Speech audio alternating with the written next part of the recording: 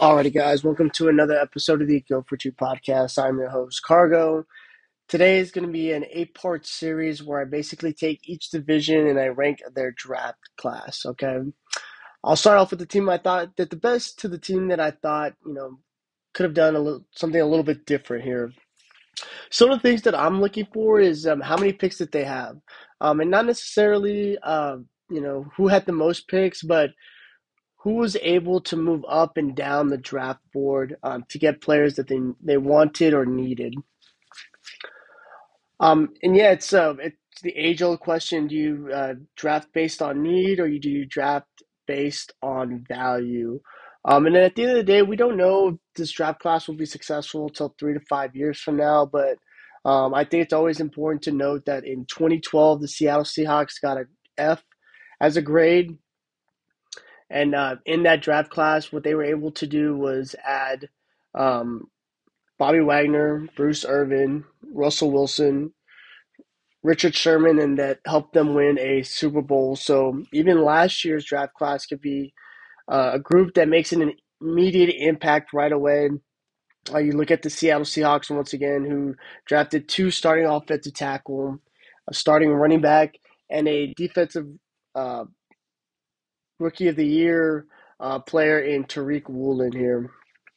So yeah, today's division is going to be the AFC East. Okay, so the team that I thought had the best draft overall is going to be the Buffalo Bills. In the first round, they took tight end Dalton Kincaid out of Utah. In the second round, they go with Osiris Torrance out of Florida.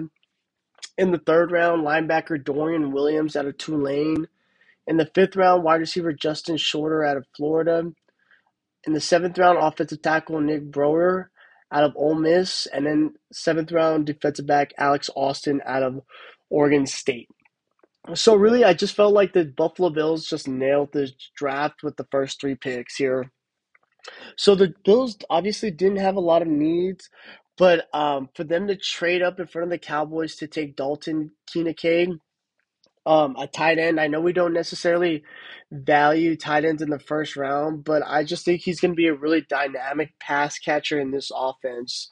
We want to add somebody here opposite of Stephon Diggs who can make plays, and Dalton's going to allow them to do that in a lot of like 12 and 22 personnels where he could be a mismatch for a lot of teams and kind of reminds me a little bit of Travis Kelce and the way he kind of plays his game here. So, willing blocker who could play in the slot is what I really like. And then in the second round, they go with Florida guard Osiris Cyborg Torrance out of Florida.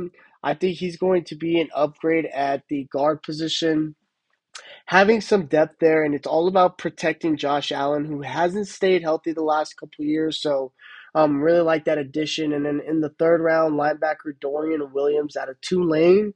He's going to be a guy that super athletic linebacker. He's going to be taking over for Tremaine Edmonds, who left to Chicago here. But I think with those three picks, they weren't super sexy, but I think it's going to help them in the long run here. Second, I had to go with the New England Patriots. In the first round, they took cornerback Christian Gonzalez out of Oregon. In the second round, edge Keon White out of Georgia Tech. In the third round, they go with safety linebacker Marty Mapu out of Sacramento State. In the fourth round, Jake Andrews out of Troy. In the fourth round, they go with the kicker Chad Ryland out of Maryland. Another fourth round pick in interior offensive lineman Sid So out of Eastern Michigan. Another offensive lineman in the fifth round in Antonio Mafi out of UCLA. In the sixth round, they go with wide receiver Keyshawn Bowden out of LSU. In the sixth round, they took punter Bryce Baringer out of Michigan State. In the sixth round, wide receiver Demario Douglas out of Liberty. And then the sixth and seventh round, they go with a couple of defensive backs in Amir Speed out of Michigan and Isaiah Bolden out of Jackson State. Deion Sanders country right there. But yeah, so one of the things that I thought was interesting is the Patriots in that first round. Obviously, this probably has to be the biggest steal of the draft.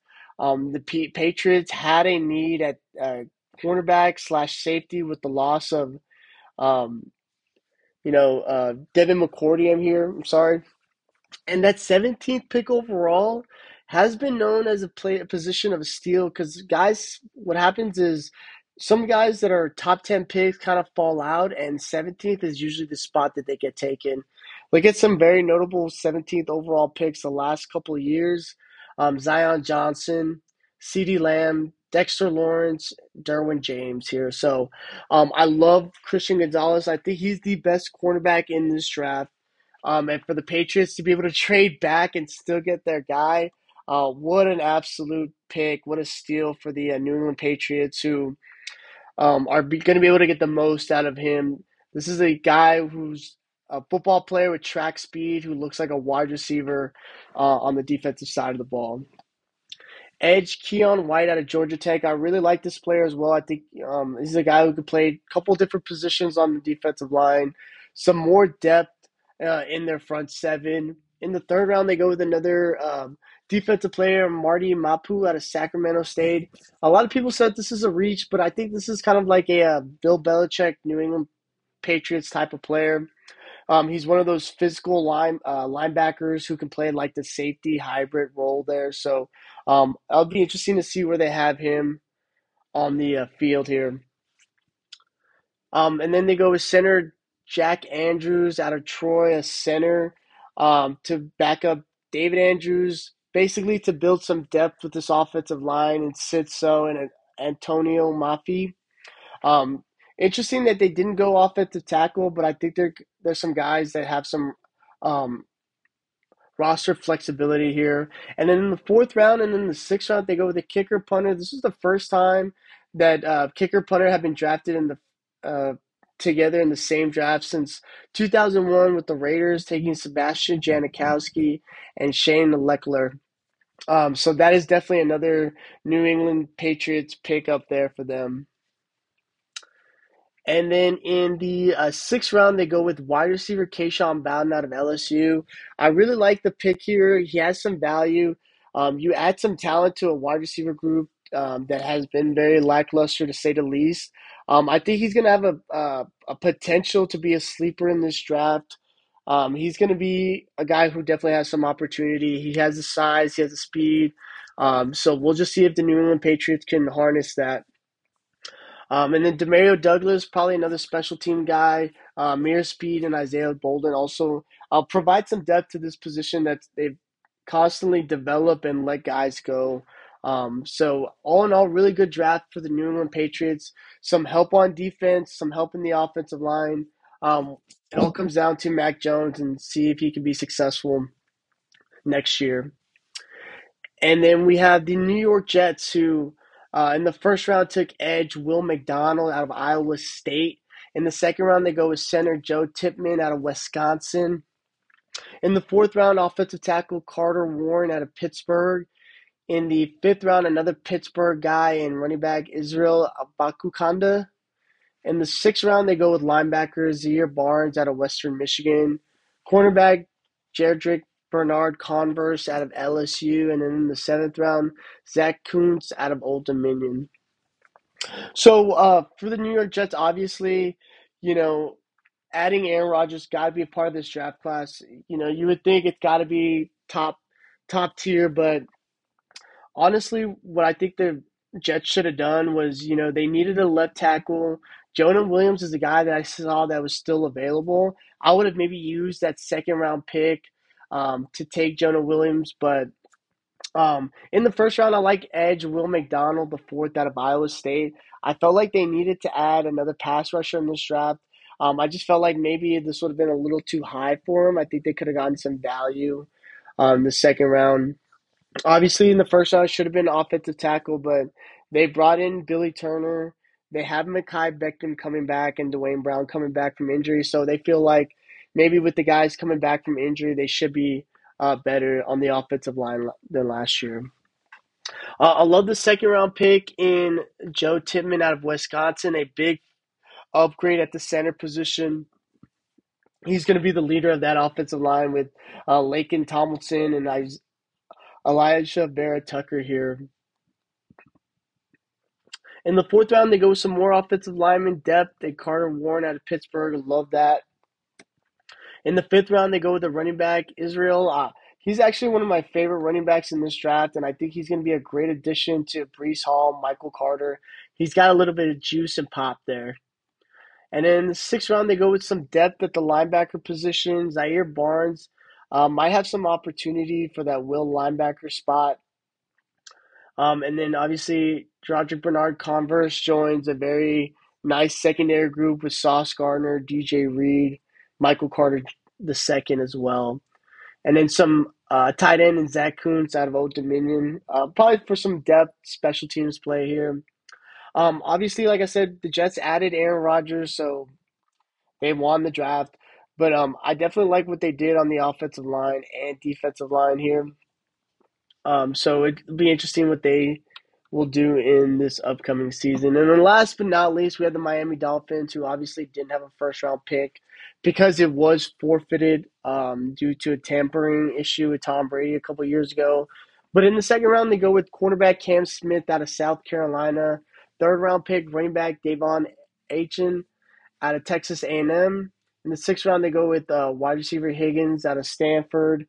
And then seventh round pick, offensive tackle Ryan Haynes out of Michigan. Their second round pick in Cam Smith out of South Carolina. I really like this player a lot. I felt like he could have been a guy who was in the first round. You pair him up with Jalen Ramsey, Xavier Howard, Javon Holland, Deshaun Elliott, Brandon Jones in the secondary. That's a nice group. He's going to have a lot of opportunities to play and learn from some of the top corners in the league. Running back, I love Davion out of Texas A&M. I think he fits their system. He's a one-cut runner. He's got blazing fast speed.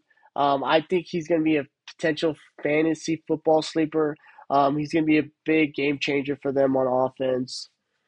And then wide receiver Elijah Higgins out of Stanford provides some depth, and it looks like he's going to be a tight end this year. They're going to convert him to tight end, which is good. They don't need more wide receivers here. And then Ryan Haynes out of Michigan, offensive tackle, provides some depth at the offensive line. So, like I said, with what the Dolphins have done in the offseason, not having a lot of draft capital, they made the most out of what they had with their draft class. I just felt like the other teams had really good drafts. That's the only thing. But yeah, it'll be interesting. This AFC East also obviously is going to be that much more difficult.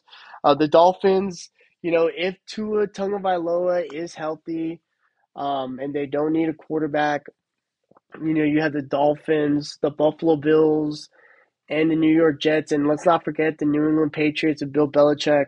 It's going to be another really tough division to compete in, but we'll just have to wait and see. But that's pretty much all I got for you guys. That concludes the eight-part series of the NFL draft rankings. So what I'm going to be doing in this time here is now creating team reports for each team, basically doing an overview of their entire offseason, and we're going to be able to predict maybe some winners of the division and see what's going to happen in the future for some of these teams. So thank you guys so much for listening. Feedback is always welcome. I really appreciate it.